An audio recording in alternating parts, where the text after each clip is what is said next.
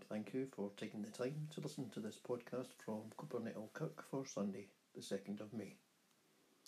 Our Gospel reading for today is from John chapter 15 and reading from verses 1 to 8, reading from the New International Version, and this is the vine and the branches. Let's listen for the word of God. I am the true vine, and my Father is the gardener. He cuts off every branch in me that bears no fruit, while every branch that does bear fruit he prunes, so that it will be even more fruitful. You are already clean because of the word I have spoken to you. Remain in me, as I also remain in you. No branch can bear fruit by itself. It must remain in the vine. Neither can you bear fruit unless you remain in me. I am the vine, you are the branches.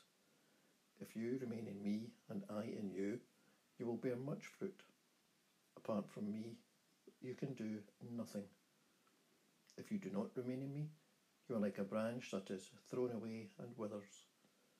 Such branches are picked up, thrown into the fire, and burned. If you remain in me and my words remain in you, ask whatever you wish, and it will be done for you. This is to my Father's glory that you bear much fruit, showing yourselves to be my disciples. Amen. And may God add his blessing to this reading of his holy word. There's a lovely little story which I read online. There was a rabbi who lived in a village on the steppes in Russia. Every morning for 20 years he crossed the village square to go and pray in the synagogue, and every morning he was watched very closely by a policeman, a man who hated Jews. Finally, one morning the policeman walked up to him and demanded to know where he was going. "I don't know," said the rabbi. "What do you mean you don't know? For the past 20 years I've seen that you go to that synagogue across the square, and now you say you don't know. I'll teach you a lesson." And with that he grabbed the old man and dragged him off to jail. As the policeman was turning the key in the prison cell, the rabbi looked at him with a twinkle in his eye and said, "See what I mean when I said I didn't know?" It's good to leave room for the unexpected and the interruption, because it may well be that that is the prompting of the Holy Spirit. A newspaper reporter went to interview a successful small business owner. "How did you do it?" he asked. "How did you make all this money?" "I'm glad you asked," the businessman said. "It's a great story. When my wife and I married, we started out with a roof over our heads, some food in our cupboard, and 5 shillings between us. I took a sixpence, went down to the grocery store and bought an apple, polished it up and sold it for 1 shilling. "What did you do then?" the reporter asked. "Well," he said, "I bought 2 more apples, polished them up and sold them for 2 shillings. The reporter began to think that this would be a great human interest story, so he asked excitedly, "Then what?" The businessman replied, "Then my father-in-law died and left us £20 million. The businessman prospered not because of his own ingenuity, but because he was connected. What does it mean to be connected? Well, I think it can mean 3 things. First, it means that we have power. When we say we have connections, it means that we have access to power and wealth. It means that we can get things done. When we are connected to each other through our faith in Jesus Christ, it means that we are strong and can get things done. Our faith gets nourishment and strength from both Christ and from our fellow believers. And as our faith strengthens, it bears fruit in the form of bringing benefit both to ourselves and to the lives of others while doing God's work in the world. The second thing that being connected means is that we have a presence. We're not alone. Someone shares our lives. Someone is there for us, just like all of you are here for each other. If we abide with Christ, it means that we have a close daily relationship with him. And so we become a branch of the vine called Christianity, a branch that bears fruit. As such, our wants will be his wants, and we will pray according to his words, and he will be pleased with our prayers. And finally, being connected means that we live a productive life.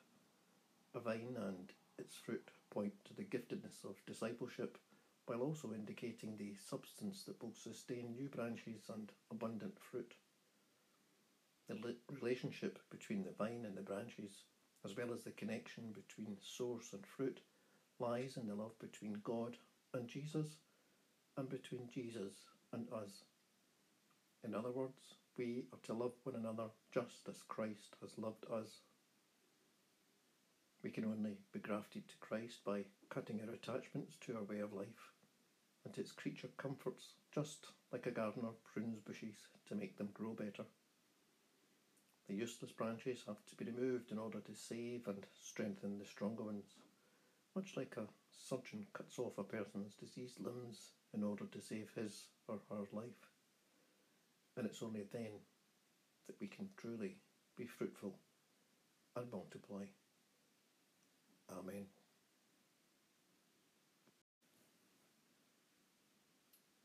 My prayer for this morning is taken mainly from the Church of Scotland website. So let us now pray. Jesus Christ, the true vine, in our need we come to you in weakness, needing your strength, for we too easily become dry and lifeless without your life-giving spirit.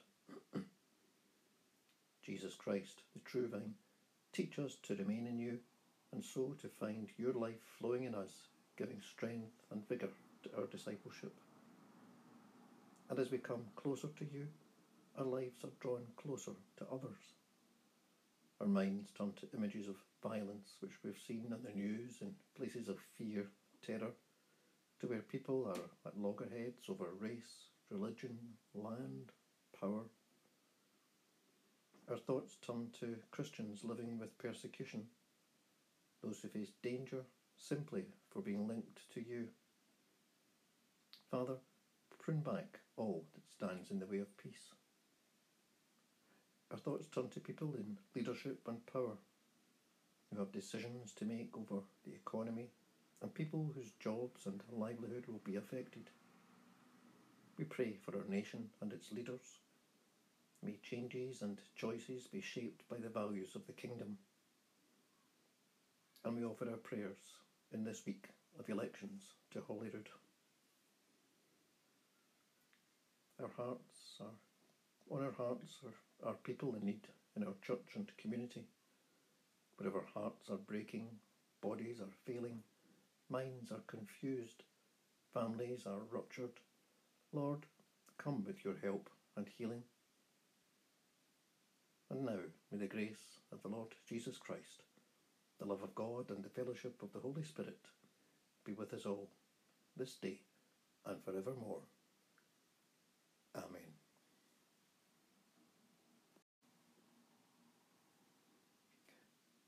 I leave you today with the song, Come and Find the Quiet Centre.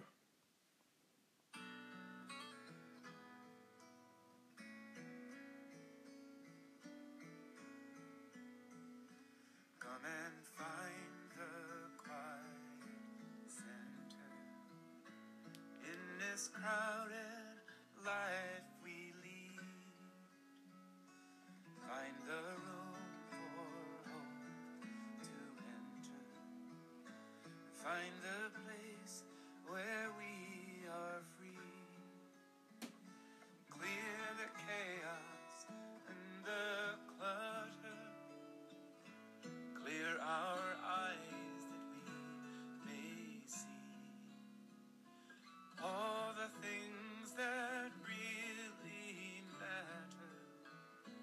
Be at peace and simply be. Silence is a friend who claims us, cools the heat and slows the pace. God it is who speaks and names us, and knows our being, touches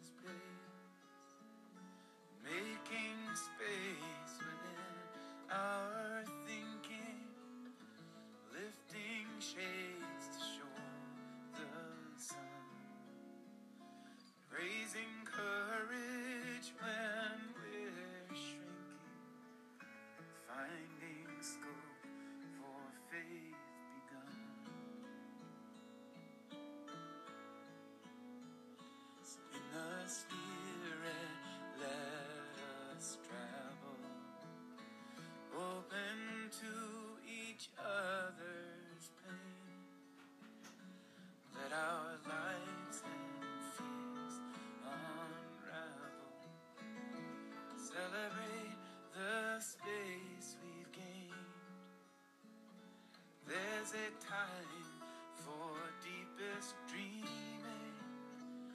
There's a time for heart to care.